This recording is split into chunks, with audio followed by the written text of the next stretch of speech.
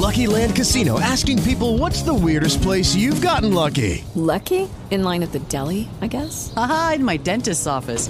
More than once, actually. Do I have to say? Yes, you do. In the car before my kids' PTA meeting. Really? Yes. Excuse me, what's the weirdest place you've gotten lucky? I never win and tell. Well, there you have it. You can get lucky anywhere, playing at LuckyLandSlots.com. Play for free right now. Are you feeling lucky? No purchase necessary. Void where prohibited by law. 18 plus. Terms and conditions apply. See website for details. Blog Talk Radio.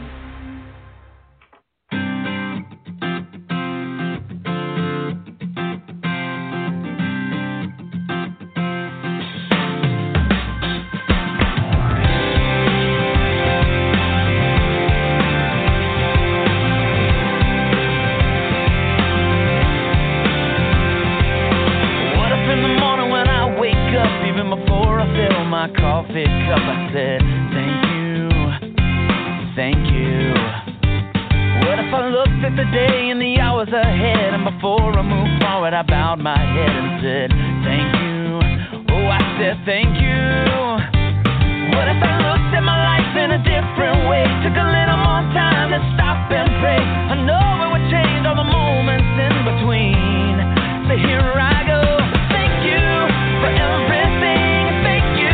For loving me, it don't even matter what tomorrow brings. Well, I will sing my thank you for sun and rain, for what you give and take away, for all your goodness. I will always say thank you. Oh, I say thank you. What if I lost everything that I had? I could smile and somehow still be glad and say thank you, thank you. 'Cause life is joy, life is pain, but the prayer on my heart will never change. I say thank you, oh I say thank you. Oh, what if I looked at my life in a different way, took a little more time to stop and pray? I know it would change all the moments in between. So here I go, thank you for everything. Thank you for loving me. It don't even matter what tomorrow brings. Well, I will sing my thank you for sun and rain, for what you give and take away, for all your goodness. I will always say thank you. Oh, yeah.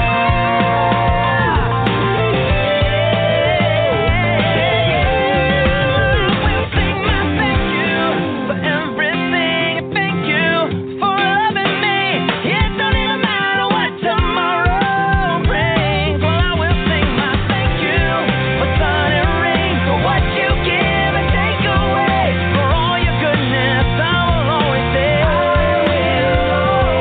For all your goodness, I will always say thank you.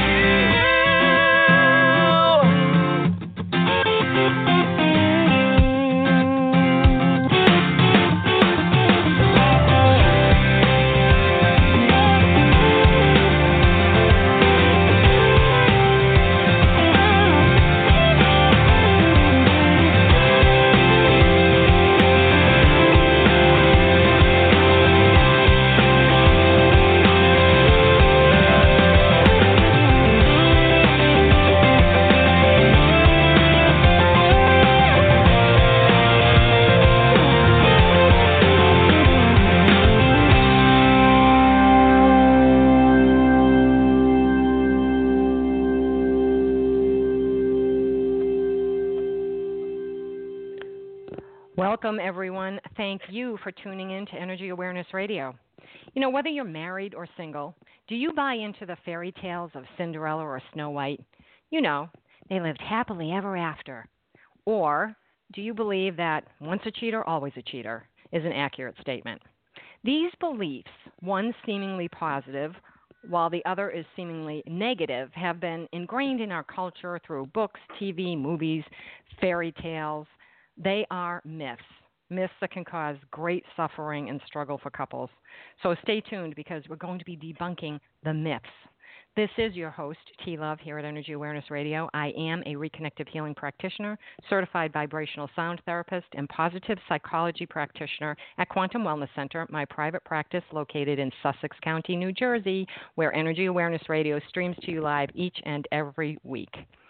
Energy Awareness Radio is happy to be sponsored by Audible.com, a leading provider of spoken digital audio entertainment and information. Audible.com has more than 180,000 audio books and spoken word audio products to choose from, so you can listen whenever and wherever you want. Just download the title you prefer, free of charge, and start listening when you sign up for a 30-day trial at audibletrial.com/energyawareness. That's audibletrial.com/energyawareness. My guest is Linda Bloom, a teacher at Esalen Institute in the Kripalu Center, and served as adjunct faculty at institutes of higher learning, including UC Berkeley Extension and California Institute for Integral Studies. She and her husband, Charlie, are the co-authors of 101 Things I Wish I Knew When I Got Married, Secrets of Great Marriages, and their most recent book, our topic for discussion, Happily Ever After, and 39 Other Myths About Love. So welcome to the show, Linda. Thank you for taking time to join us here at Energy Awareness Radio. How are you being? I'm being just wonderful. We're enjoying the lovely weather here on the left coast, and I'm delighted to be on the show. Well, thank you, and we're having nice weather here, too, for a change, so yay. I am going to start on a rather light note because this can be a heavy subject. And, you know, every little girl dreams of being Cinderella, and we're all sold on the idea from a very young age that we're going to find Prince Charming and live happily ever after. And there's even a song. You know, fairy tales do come true. It can happen to you if you're young at heart. So what do you think? Myth, or does a fairy tale come true? Well, the fairy tale can come true, but there's going to have to be some dues paid in the meanwhile, because it doesn't happen all by itself just because we find somebody that's wonderful and fall in love. There's going to be this fabulous infatuation stage, but everybody's got to leave the Garden of Eden at some point. And that's when the relationship gets really interesting, because you find out that you've not got the perfect Prince Charming, and you find out that you're not the perfect Princess Charming, and then the mature love can start to happen, that you can practice patience and tolerance and forgiveness and being allowing of their different style of being in the world. And I think that's a much deeper love. It's not like the puppy love in the beginning. Absolutely, and I think everybody goes through that, and we cut people slack for that, you know, because when you fall in love, you're crazy. You're just crazy. You're so far above the horizon of your normal that everybody's like, oh, yeah, they're in love. You know, it's kind of like when somebody's grieving. It's like, oh, yeah, they're grieving, so they're so far below that horizon of normal for them. And people are just crazy when they fall in love, but they don't. Because of that, you can't see the other person. It isn't until you live with the person and you know them, or you get to know them, that you realize, uh-oh. You're right. It's nature's trick. You know, they're pouring, the blood is full of endorphins, and the brain is putting all of this hormones into our bloodstream, and it's nature's trick, you know, to get us to keep the species going. But after we come out of this drug haze, some people get months, even a year or more out of it.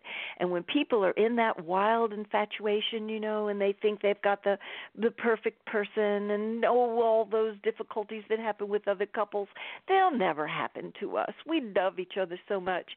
And it can be a real harsh crash when people have to leave that drugged state, that what you referred to as the crazies. And some reality hits, and I see you more clearly now. I see you that you're a mixed bag like me, and we all have our strong suits and we all have our weak suits.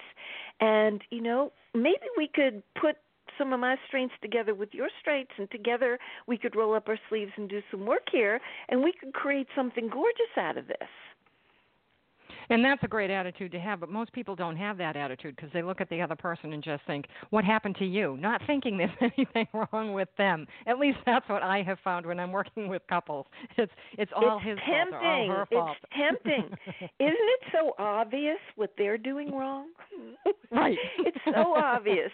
and to rise up to a higher level of maturity and responsibility and take a look at ourselves and how am I playing into this, that really requires some strength and some awareness. And, of course, some of us are slow to get with the program, but when we start to see that it may have something to do with my beliefs, it may have to do with my extraordinary expectations that I was never going to ever be lonely again once I found love. That's one of the myths.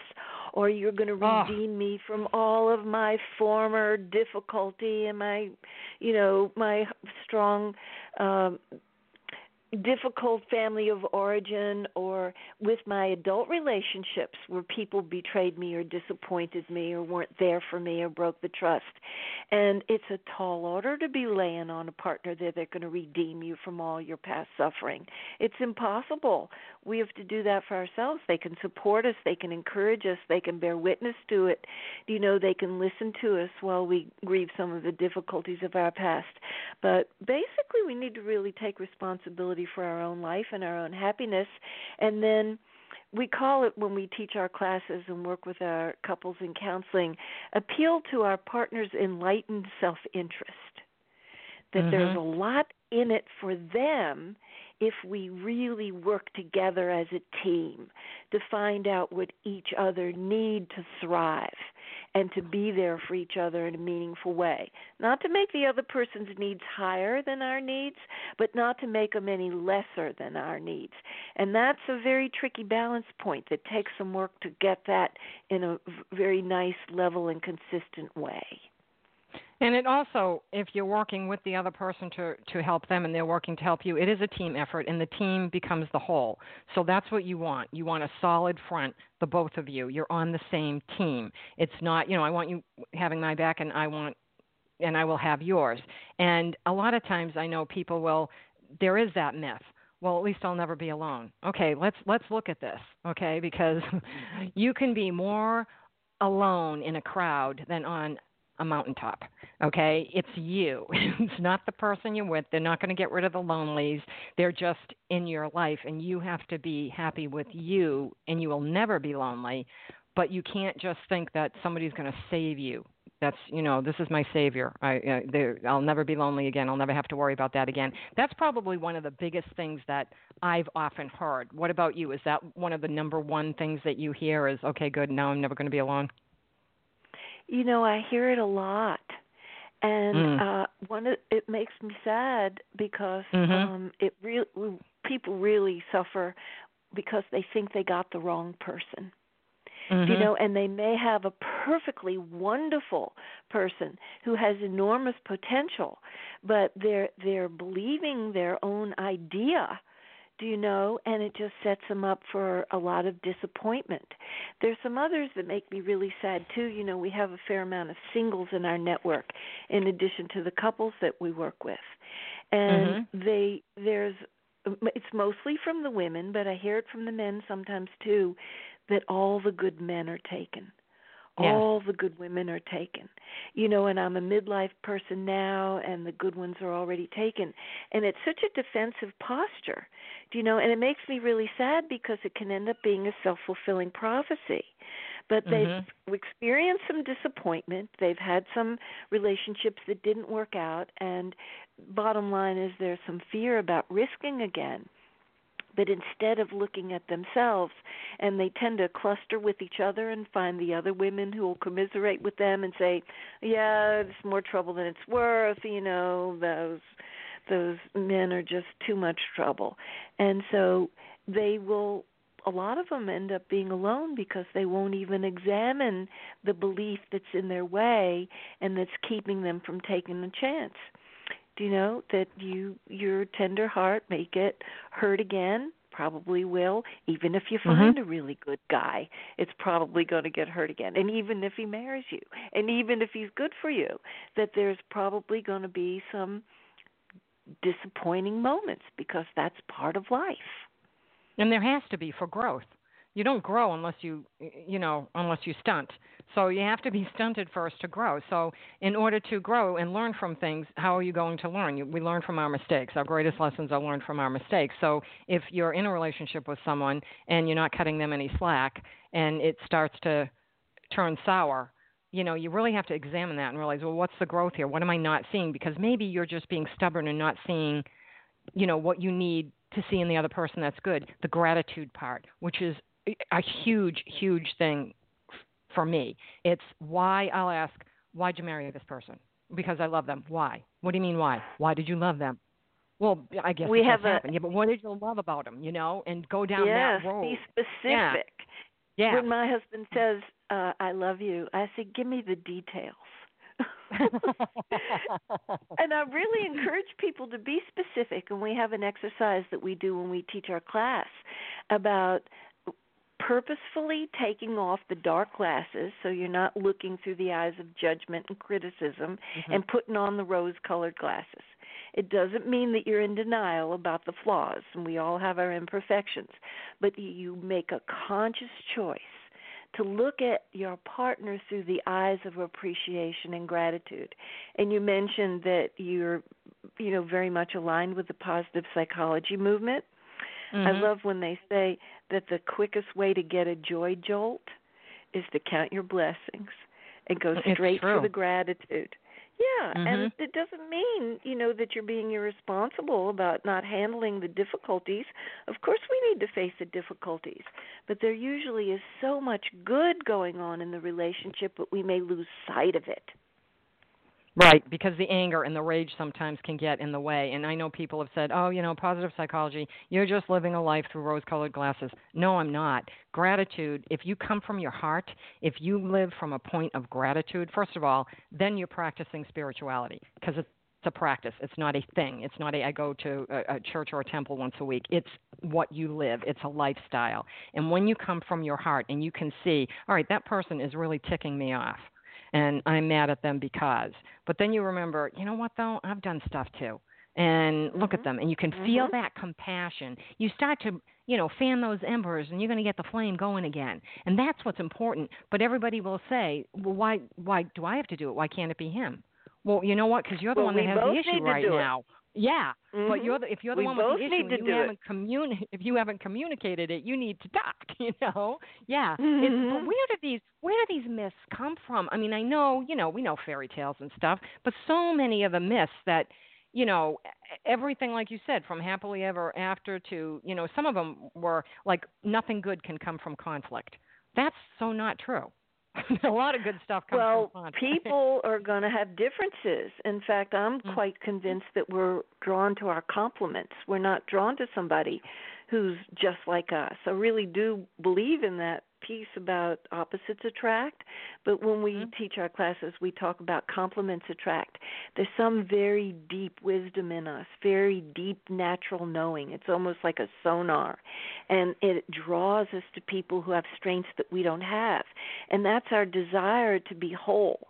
That's our motivation, to be masterful in areas that are weak suit now. So we're drawn unconsciously. We make up stories about why we're attracted to that other person, but there's some very deep part of us that knows that they have strengths that we're kind of weak in and that we can learn a lot from them. And those very same things that magnetize us to our partner in the beginning, they're so compelling, they're the things that can end up driving us crazy when we get into the disillusionment stage. But then if we can hang in there with the commitment and the intention and what do I have to learn here, we can use those differences to really become a bigger person, And I think the difference is, especially when the conflict is really hot, when the conflict is really overheated, if we can calm ourselves down and re-engage neocortex and think with our creative part of our brain, why is it that I'm so plugged in? Why am I so triggered? Why is this such an issue for me? What do I have to learn here? Man, there is solid gold down there if we can calm ourselves down enough to really dig and look. Yes, that's absolutely true. And I think sometimes people don't want to do that for fear of what they'll find. Well, that'll keep their level of their development and their self-actualization, from going to the higher realms, because we have to take some risks if we're really going to do this work, and sometimes you have to face some really scary things about yourself. And sometimes you have to eat some humble pie. And you were asking about where do these come from? A lot of them come from the fairy tales. A lot of them get handed down, from mother to daughter to granddaughter, and from father to son to grandson. But some of them comes from the media. There was a movie years ago, and it really caught on like wildfire. Love means never having to say you're sorry. Oh, yeah. Love story. Love story. And do you know that causes so much heartache for people because they don't want to get vulnerable and to admit, eat some humble pie and admit they caused harm, that they were stressed or they were distracted and they broke their agreement, and they have to say they're sorry. And if you buy into that myth and you say, well, she knows that I love her and I don't have to say it, then you miss an opportunity to have a healing. Do you know that the trust went down, maybe just a little bit, but if you have zero tolerance for the trust going down, you put that repair attempt in right away. You tune into your partner to see if they're ready. You tune into yourself to see if you can say it sincerely. And what's even more important, I think, than saying you're sorry is to demonstrate that you really learned something here, and you say, and what I learned is we shouldn't be talking about such an important subject late at night at 11:30 when I've worked so hard all day. I'm not bringing my best to you to discuss this important topic. We really need to get a good night's rest and talk about this tomorrow. Do you know, that would just be an example that could reassure the person, and the trust could be restored to the pre-breach level and then some. Yes. And because you've grown from that and you understood, both of you have, hopefully, that you grow from learning what the other person, if you have a constructive conversation and not an argument, as you said, late at night where it's not going to do anybody either good except cause resentment, nobody will sleep well, and then it could just going to fester in the morning and become worse. That's a difficult thing as well. Yeah. Exactly. Yeah. I'm all about post-traumatic growth. Do you know, you hear a lot about post-traumatic stress, but you don't hear nearly not nearly as much about post-traumatic growth. And every breakdown, the small ones, the medium-sized ones, and the big ones, are big opportunities. Big opportunities for learning if we take them on. Yeah, it's like building a muscle. You go to the gym and you work the muscle and the muscles tear and then they heal and they get stronger. It's the same thing. It's just the perspective, how to look at it, see what it is that you're doing. Now, one of the myths in your book was relationships shouldn't have to be this hard. And this is funny because people will say to me, it's so hard. And I'll say, okay, is it hard or is it an effort? There's a difference. Is it effort or is it struggle? There's a huge difference because every relationship is an effort, 24/7, 365. You make an effort for the other person makes an effort for you. You just do the things that you like to do for them. It's an effort to remember their birthday. It's an effort to remember what they like or what their favorite meal is. That's an effort, but it's an easy effort. When things become a struggle, that's totally different. Something else is going on. When those normal things that were an effort, but they were effortless because you love the person, become a struggle, and now you're resenting it, there's something else going on. Do you agree with that? Oh, I totally agree. And I really have a lot of respect for John Gottman's research about the 5-to-1, that the relationship really need to have 5 parts that really work to every one that's difficult. And we want the positivity to really outshine, the negativity. But even really the happiest married couples, they have some irreconcilable differences and things that they're not ever going to resolve. And you have to make space for that and then put the emphasis on the parts that really work in the relationship and utilize that. But I'm very keen on the whole idea of grit. Do you know that this composition of characteristics of courage and resilience and determination and commitment and intentionality that all make up being a gritty individual? I've seen it written about quite a lot about people who are musicians and performing artists, dancers and people in the business sector, and particularly about athletes, that there's a lot written about the 10,000 hours over 10 years of lots of practice and lots of repetition to get to the highest levels in the field. But I think that the very same practices apply to having an exemplary romantic partnership, that you have to put in several years of determined, intentional practice to get to be a really good communicator, to be really masterful in conflict management, to be exemplary in terms of developing your potential, your wonderful qualities, and shoring up your weak suits. And this deliberate practice is the work of relationship, but is a labor of love. And some of it is interpersonal with our partner, but a lot of it is just work on ourselves to evolve the potential that is there to be the best that we can be, to be the happiest, the most successful, living out of our values, living out of our integrity, and then bring our happy self to our partner. And if they've been doing their work, we're bringing two happy people to this relationship, and it's likely that it's going to be an exemplary relationship. Sure, because you have to grow each on your own and do your own thing and then come together as equal partners, having that knowledge and knowing that we need to leave the other stuff out and just come together and work on ourselves. But you have to be individuals as well. You can't. That's right. Like you have to be happy with what it is that you're doing. They have to be happy with what it is that they're doing. And one of the things that I have in my own marriage is you can't bring the ick in from the outside. It's like taking off your shoes before you come in the house. Just leave it outside, because when you come home, it's all about home. When you go to work, it's all about work. But you don't bring your work home, and you don't bring your home work. It just, that seems to work for us, because you don't have these stupid arguments because the day was really bad. This should be your safe haven. Your home should be your safe haven where you can go and relax and nobody's out to get you. And I kind of always have gone along that line where, I never thought anything was perfect. I never bought into the fairy tale because, I saw too much going on around me and knew that, fairy tales don't necessarily come true. Cinderella doesn't live in my neighborhood.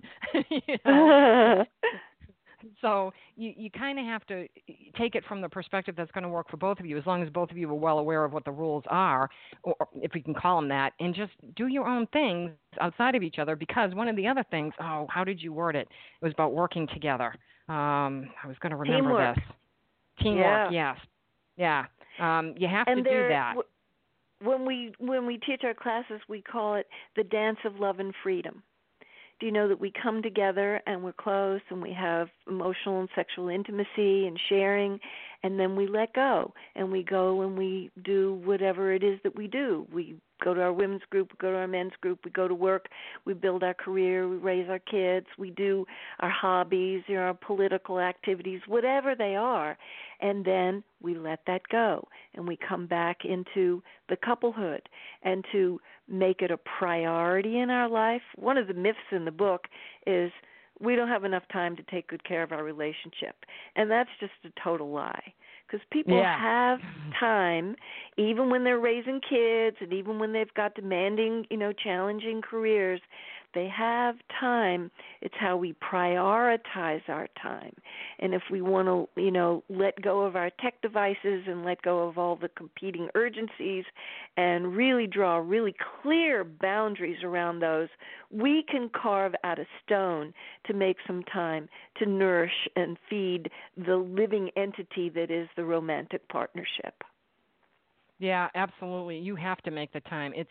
That's true. It's funny because a lot of people will make time for work things because it's bringing in money, but then when they go home, they don't nurture that. That's why you have to leave all the ick. You know from the positive psychology movement research that people make more money, they're not happier. When people have deeper, more meaningful relationships and more confidants in their life, people that they know they can really count on, that's where they get their biggest bang for their buck. It's not from the money. And a lot of people will say, I know money doesn't buy happiness. But when you look at their life, you know, they're giving their best to work and the relationship's given leftover scraps at the end of the day. Mhm. Absolutely. Oh, my goodness. That's absolutely true. We are speaking with Linda Bloom, author of Happily Ever After and 39 Other Myths About Love. And to learn more, please write this down. Go to their website, Bloomwork, BLOOMWORK.com. There's a plethora of information there, the private practice, the workshops that they do, the books that they've written. There's so much there to see, and just, you know, kind of go through it, scour through the website and see what it is that might help you with anything that's going on. And even if nothing's going on, use it as a preventive so that you know ahead of time and you can figure things out and be proactive instead of reactive, because you don't want to be reactive. That's just doesn't work well for anyone. So it's a really good website, bloomwork.com. Check that out. You know, I think that one of the things that people oftentimes will say that is over time marriages get stale and boring, and that's just the way it is, right? And I look at them and say, no, wrong. Well, it's one of those things. It becomes a self-fulfilling prophecy if people expect that that's what's going to happen. My husband and I are getting really close to having 50 years together. And he still lights up the room when he walks in. For me, I'm lit up. And, you know, we've been together for a long time, and it is not stale and boring because both of us are committed to being on our growing edge. We're always learning new things and trying new things, and so we haven't allowed ourselves as individuals to get stale and boring, so we have plenty to bring to each other to keep the spark alive. But if people have that expectation, they are going to put their relationship on cruise control, and then guess what? You know, they won't have put the kind of effort in to be real with each other, to live out of a growth model, and it will be kind of ho-hum, and the best will be behind them, but it doesn't necessarily have to be that way. Sure, it becomes complacent they become complacent because they think, well, this is what is supposed to happen, so I'm going to go with that flow and let everything, it just takes a dive bomb from there. It's just completely off track. And, you know, if you're, especially men, and please don't email me about this, people. I oftentimes get email when I speak out of turn. But men particularly will go to work and live their work. At home, at work, at the baseball field with the kids, everywhere they're going, it's all about work. They're on their stupid phones all the time. And people will say to me, you don't understand how difficult it is. We have to have these phones. Because I don't have a cell phone that is a magic phone. I just have a cell phone that only rings. I don't know how to text. I won't text. There's no need for it. If I'm with a client or a patient, guess what? I'm not with you. I'm with them, and I don't need to take a call. So, and my husband, even though he works in technology, he does too not have a magic phone. He just has a regular phone that he forgets half the time. He says if they need me, they'll reach me at my desk. Now, this is something that we do. Technology is great when it's not overutilized for things that are taking you away from that which is more important. And people tend to just depend on this technology and use it for everything, and it really is causing, I think, for social media, it's causing a lot of de-socialization. I'm having some reservations, and of course there's a lot of good news about all the tech devices and how they make our life a lot easier and richer. But there are people who are overutilizing their tech devices, that the first thing they're doing in the morning before they even go to the job is they're checking their email. They're on their email and they're, you know, texting after work hours, on the weekends, on vacation. Checking, you know, at the beach, and there's still having communication, and they're not drawing crisp boundaries. But this is the one that I was the most horrified about. I read a piece of research about how many people in the 18 to 34 age group had admitted to sending or receiving a text during sex. Oh, my God. Are you kidding me? During sex. Oh, and see, it was 25% of the people who answered that question said, yes, they had done it at least one time. And Oh then my God. they asked for the older group, and they were still 10% of them. So it's looking like there's not really much that's left sacred anymore if people are interrupting their lovemaking to go and answer a text message. Yes, and thank you for using that word sacred, because there are moments in life that should be sacred, and you need to have sacred space. Ours is our home. Don't bring any ick in. It started out with the bedroom. The bedroom is sacred space. It's for sex. It's for sleeping. It's not for watching TV. That's what it's for, sex and sleeping. No fighting. You step over the line in the bedroom and you want to fight with me. No. Tomorrow morning you can fight with me over that threshold, but not in this room. And I remember times getting into bed and trying to snuggle and be like, what are you doing? I just want to snuggle with you. Oh, well, I thought you were mad at me. Well, I am, but this is where we commune.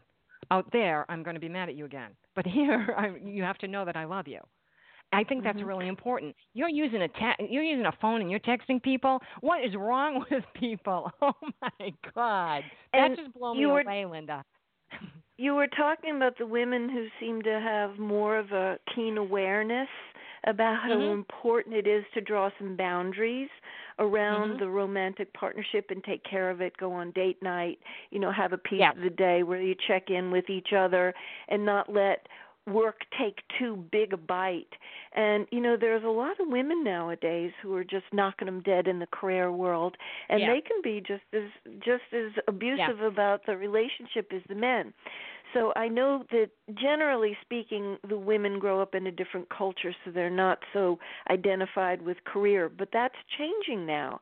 And so both people have to take responsibility, but whoever notices it first that the relationship needs a little extra juice has to be proactive about, when are we going to draw some boundaries so that we can have some romantic time, some date night, some time just to be together where the rest of the world has to stop. We don't pick up the phone.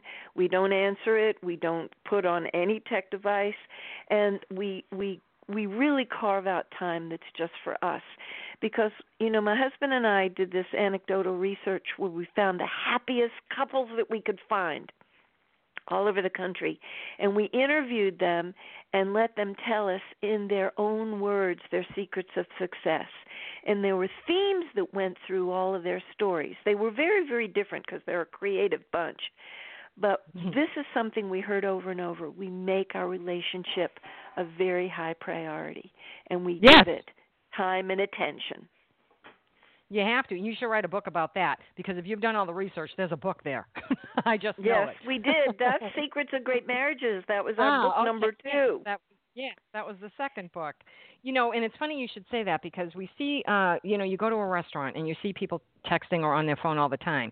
It isn't just you talked about women in the corporate world and they're getting just as bad as the men or whatever, but they're showing it to their children. You will see families of 4, 6 sitting down. It's very quiet in restaurants now because no one's talking.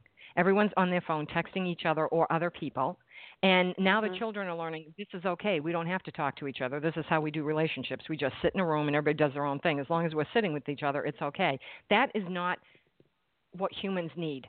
That is not good for human nature. Our nature is to speak with people, to engage, and I don't mean through technology, but to truly engage with other people and to feel. When people say they're lonely, one of my first questions is, how much time do you spend on the use of any of those, gadgets that you have? How much time do you really spend? There was one woman who told me because I said this to her, she tracked it at work. At work, she spends 2.5 hours a day at work doing Facebook, social media, checking her email, and texting people. And I said, okay, so that's 12.5 hours a week. That's a day and a half that they're paying you to not do work. And now you're complaining because you don't have enough time to get your job done. I'm going to say to you, you're wrong. I would fire you. I would fire somebody on the spot. If I told them ahead of time, you can't text here. You can't go on Facebook. If I saw somebody doing it, I'd say that's one. Next time you're out the door. And they would be out the door. I'm not paying you for that. And I think that's horrible because people are just taking advantage of so much stuff and not even realizing how addicted they are, and now they're teaching their children that. And, some parents are getting very careful about allowing their children to only have so much screen time. And they ration it, and, they say, you got 5 more minutes left, and then you have to wrap up. but they're not rationing their screen time and limiting their screen time themselves. They're Right. overdoing it. There was one myth that I wanted to talk about that was personally tripping me up and tripping up my relationship with my husband for years until I got a grip on it. And you don't have to give up any of these beliefs, just the ones that work for you, keep them, and the ones that are tripping you up, let them go or modify, because there's a kernel of truth in all of them. But you were asking earlier about where do these myths come from, and some of them just come from the culture in general. And because we live in a culture that worships independence, do you know that dependence is like it's a dirty word. And so the people who are more on the independent side of the spectrum, and they often pair up with somebody who's more on the dependent part of the spectrum, there can be an collusion between them, that the independent one is right. Do you know? And because my husband was a more self-contained system, and he was actually denying his needs for dependency, I was carrying the dependency needs for two people. And we both had the belief that I was insecure, and because I wanted to relate a lot and talk a lot and touch a lot and look in each other's eyes and have all this romantic stuff, that there was something wrong with that. And we really both bought into this thing, the myth of independence. We got some good help from some people that we really held in high esteem, who taught us both that every loving relationship has an aspect to it where we're dependent on the other person. And there's nothing wrong with that. That's healthy. That's sensible. That's practically useful. And when I was able to see that I'm a relationship-oriented person, that I thrive when I really relate to people. I like to see their facial expressions and their body language, and I want to touch them and I want to hug them. Do you know that texting and email is a little removed from me? I like the juice of being with them, at least talking on the phone. Do you know? And when I got more okay on my own desire for connection, I was able to ask for it from a place of personal power, not from, a needy place. And my husband was able to meet me there, and our relationship took a jump up. And he, lo and behold, started to be more okay on his needs for connection and dependency. And it was a big breakthrough for us. So this is one of my favorites in the whole collection. I was going to ask you. We have both needs to be independent and dependent, and they're both great. Yes, and it works well when it's with another person who also understands that, because then you can work together again and be the team. Yes. I refer to it as the Ronald Reagan theory. You bring people in who know more about something that you don't know enough about so that you can get the job done. And it works out really well. Yeah. One of the ones that I liked was marriage is a 50-50 proposition. And I think this comes from traditional marriages back in the day when the man went to work and took care of the lawn, the woman stayed home and took care of the kids in the house. And that was considered 50-50. But that, I never bought into that either, because it's not 50-50, because there are going to be times in a marriage when somebody falls ill or something. I'll just use that as an example because it happened in my marriage. And the other person has to step up and be there. So I need to step up and be there when he has a problem, and he needs to step up and be there when I have a problem. And that's not 50-50 anymore. That can be 80-20 or 99-1. But it's part of the marriage. It's part of the fact that you're a team. So it's not always 50-50 across the board. It's whoever needs most, the other one has the strength for it, and vice versa. Yes? Absolutely. And, people get into trouble when they think out of this 50-50 myth that they conduct their relationship like business, with accounting. And I did this, and so you have to do that. And I'm only going to give you 2 if you give me 2. And if you don't give me 3, I'm not giving you 3. And then, it gets petty and small, and there's a lack of generosity of spirit there. And if you really get it, that the great relationships, they're 100%, 100%. They're just given what they can when they can and giving it freely, and then don't have an accounting system about you owe me and I'm not going to, I'm going to resent you if you don't give me what I think you should be giving me. And people just get all balled up.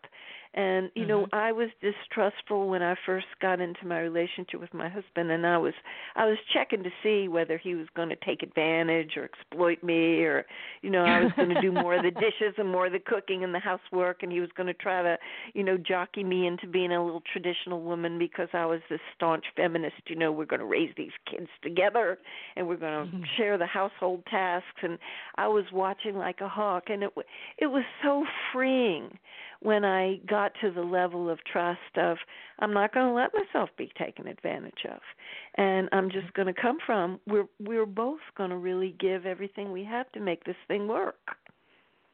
It's sad because there's really no school to go to where anybody teaches you how to be a husband and how to be a wife. So everybody goes into it without directions, and you're not given directions. You're just like, hey, now I present Mr. and Mrs. whoever, and there you go, and everybody goes off happy, goes to the reception, goes to the honeymoon, comes home, and and and that's when the King of the Hill battle starts. Who's going to be king of the hill, who's going to be the head of the household. There really ought not to be. It needs to be a team thing. Even if there's no kids involved, you need to be on the same page.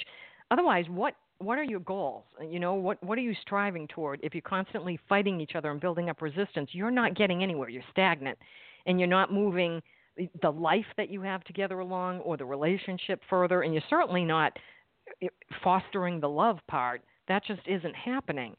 So I think when people start to look at some of these myths, and I know you said, take the ones that apply to you. If you read the book and you read all of them, there's going to be little pieces in every single one that applies, I think, to everyone. And you can say, oh, yeah, I've done that. Or, and you can laugh about it because you knew you either corrected it or you need to correct it and you're willing to. But I also think the book, and I know it's Happily Ever After, this applies to any relationship. We get in relationships with people, at work, friends. You need to treat, if you love people, it doesn't have to be intimate love. If you love people, you don't treat them, you don't throw a grenade in the relationship just because you're tired or somebody pissed you off, and okay, so maybe they did something. Why don't you speak up and say what they did? And when someone else is asking the question, I've had this happen to me. I've asked the question, I don't know what it is that you're asking me. What do you want? What did I do? Please tell me what you don't understand, only to get nothing back in return. And then I'm done. I'm like, okay, I'm done. I don't need to deal with this anymore because this person obviously doesn't want to work at the relationship, so I just let it go. But, this book, a lot of these things will apply to relationships that are not marriage or intimate relationships, and you agree with that, yes? Sure. They apply to relationships with our family members, with our kids, with our parents, with our siblings, on the job, people we relate to on the job, with our neighbors, with our community, people in our religious communities. This is about being skilled in relationship. This is about being mature and responsible and thoughtful and not just buying into some script that got put in your hands, maybe by your family, maybe by your gender conditioning, but looking more deeply to see, is this really true for me? Is this really working in my behalf? Is my well-being increased in the different relationships that I'm in by having this as a guideline, or is this tripping me up? One of the ones that I've run into a lot with people is, I miss my chance to say something about this. It's too late to bring it up now. Mm-hmm. And I always say, I don't care if it was 10 years ago. I don't care if it was 20 years ago. If it's still alive for you and it still is worrying you or upsetting you in some way, there is no statute of limitations. Give yourself permission, if this is still gnawing at you, to find a way to bring it up without blame and judgment. Talk about yourself. Talk about this is hurting me, or this is worrying me, or this is frightening me. And I really want to speak about it with you because even though it was weeks ago or months ago or even years ago, I really would like to get complete with this because I don't want to have anything clogging up the channel between us. And I'm bringing it up with the intention of having a healing, of having us learn from this, of having an understanding. And I'm not doing this to make you bad and wrong or to shame you or blame you or criticize. I'm doing this because I want our relationship to be better. And while I agree with you on that, I think that's the caveat, that you have to be able to say, I'm bringing it up because it's bothering me. But once you bring it up because it's bothering you and you've both had a discussion and you've both agreed that now we can put this behind us, I don't think 5 years from now, 10 years from now, or 2 months from now, you need to bring it up and say, I want to go through that all over again. If you say, okay, I get it, we understand, I don't think you need to beat a dead horse and continually crucify the person for whatever it is. Because I've seen people do that, and I'm like, didn't we put this to bed? I thought we put this to bed. Yeah, you said you did. If it's a thorough investigation and the people learned what needed to be learned and they felt heard and understood, it's going to just slough off like a dried up old snake skin that you outgrew. Do you know? It won't have to come up anymore. But people are so pain tolerant that they will carry around grudges and resentments and withhold things and not really clean up and get complete. And then they wonder, how come they don't have a great relationship? Well, there's stuff that's clogging up the channel for the love can't really flow.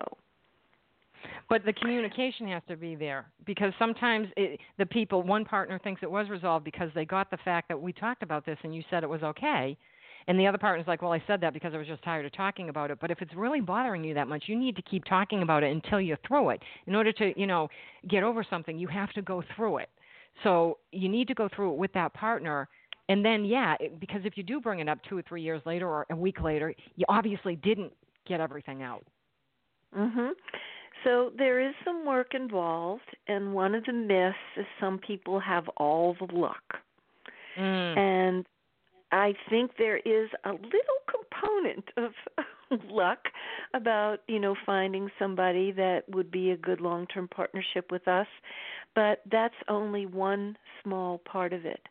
The other is growing the skills, growing the qualities, having a growth orientation, being willing to look more deeply. In the positive psychology movement, they talk about where your happiness comes from, that about 50% of it's genetic and about 10% of it is from the circumstances of your life, and 40% is our beliefs and attitudes that drive our behaviors. But people and you can change it. Yes, people are not aware of how much leeway there is there, that if we're willing to practice, if we're willing to learn, if we're willing to, really explore. And so much of this is, being mindful about the beliefs that are running me that I haven't really stopped to examine. So there's so many really good relationship books out, but I don't feel like the beliefs and the attitudes, and particularly the false beliefs, have been addressed enough in the relationship literature.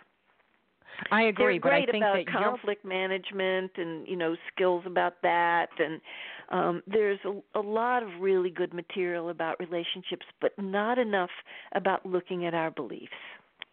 Right, and I think this is your book, Happily Ever After, and 39 Other Myths About Love, I'll say it's even somewhat entertaining, because you can laugh at some of these things. You can, smile and laugh and say, oh, yeah, okay, I've been down that road, and you realize you learn from it. But if you're newly married or getting married, or even if you're single, this is a great book to read, because it gives you so much information that you can put into practice now. Even if you're not dating anyone, you can put these things into practice in other relationships and start fostering better relationships all the way around, and then you will have a good relationship when the time comes and you want to settle down and be with one person for the rest of your life, which is a possibility, because it is it is making that effort. It's not taking a pill and letting it do its work and saying, okay, it's kind of like going to the gym. People will say, oh, you look really good. And it's like, well, I go to the gym 3 days a week. I work out, I do yoga, I do whatever it is I do. Whatever people do, they say they do. And you can't get upset about that when you're making the effort. If you put the effort into your work and you know how to do that, then you can put the effort into your marriage or into your relationships if they're that important to you, because it will come across that they're not if you're not making that effort, not struggle, but effort. And I think that's really important. Yeah, this is a guide for emotional fitness workouts. Yes, it is. That's exactly what a great way to put it. I get the biggest kick from hearing about the couples who are reading it together, and they're discussing them. And maybe they're, in different camps about some of them. And I think that's great because it's really catalyzing some good discussions. And I think couples need more of that, about what does commitment mean to you, and what does emotional intimacy mean to you, and how do you define forgiveness, and not to just take these things for granted that we're both on the same page about it, but to really look at it more deeply. We knocked ourselves out to make this reader friendly. We know that people we know people are busy with their careers and raising kids, and they've got all these commitments, and we wanted to distill it down to essence and give them some practical wisdom with short little pieces. So I think they're really pithy and they pack a wallop, and I really hope it gets into a lot of people's hands. Yes, and actually, it's a very quick read, too. So it's not and it's not academic. That's boring. This is not boring. This is not academic. This is something that truly you will enjoy, and you get so much out of it. So even if you're not an avid reader, this is something that will help. You'll enjoy it. It's a quick read. It's only 175 pages long. It's not even a long book. So again, Happily Ever After and 39 Other Myths About Love. The website is bloomwork.com. I can't believe we're at the top of the hour, Linda, but before we go, is there anything else you want to tell the listeners about yourself or the book? I just want to make sure, because you're on the East Coast, that people know that Charlie and I come to Kripalu in the Berkshires of Massachusetts every January. And we teach secrets of great relationships, and we cover some of the material that's in this book and our previous two books. And so the people who are New England, they can maybe join us there. The West Coast people usually come and see us in California and Big Sur. But there's a whole lot of free stuff on our website, so people can read blogs that we've written. We've got a couple hundred blogs out in the blogosphere, so that if they go to our website, they can get connected to the 5 places where we blog. And if they want to call us for counseling, we do counseling on the phone with people all over the country, because a lot of people who do counseling with us come from our books. We never even get to meet them, but it's all in the commitment. And we Skype with some people, and we have a very unusual service that we offer that most therapists don't. We have people come here to California, to Santa Cruz, where we live, and spend a day or 2 days with us. And we can go so deep into the issues, so that you get a few to several months that would take in the 1 hour a week, model. Yeah. And we can really get down to the core of the issues. That is great. That is wonderful. Oh, Linda, thank you so much for taking time to join us here at Energy Awareness Radio. This was a great show, and the listener response is already picking up. I'm sure you will sell a lot more books. It's a great book. Thank you so much. Listeners, we need you to spread the word. We know you enjoy what you hear on Energy Awareness Radio, so share it with your friends. This was a great show. There's a lot that you can get out of it for yourself, for your relationships in all areas of life, for your marriages, partnerships, whatever. So do that. On behalf of everyone here at Energy Awareness Radio, I'd like to thank all of our listeners for tuning in. My name is T. Love, and I hope you'll be back next week for another great show. More information about me, please visit my website, quantumwellness.org. Don't forget to follow me on Twitter at NRG Aware Radio. That's at NRG Aware Radio. I am your host, T. Love, here at Energy Awareness Radio, intending you and yours a most wonderful week. Remember, living from your heart is quite easy. You need only give thanks to do so. Take care and stay well.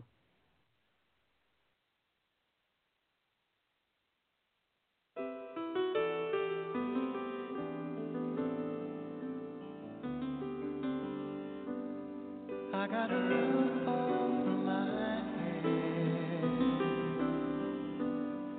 I got a warm place to sleep. Some nights I lie awake counting years instead of counting sheep.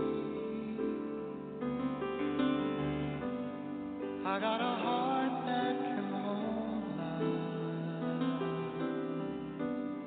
I got a mind that can think.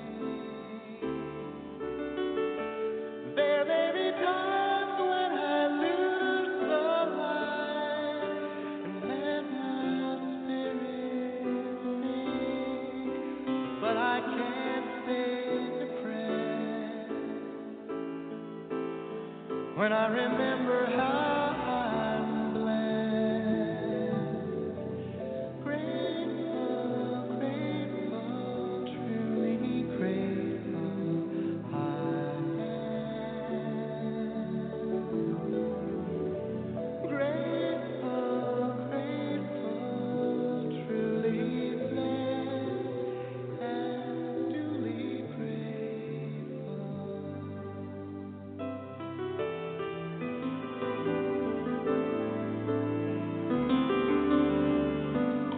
Within a city of dreams.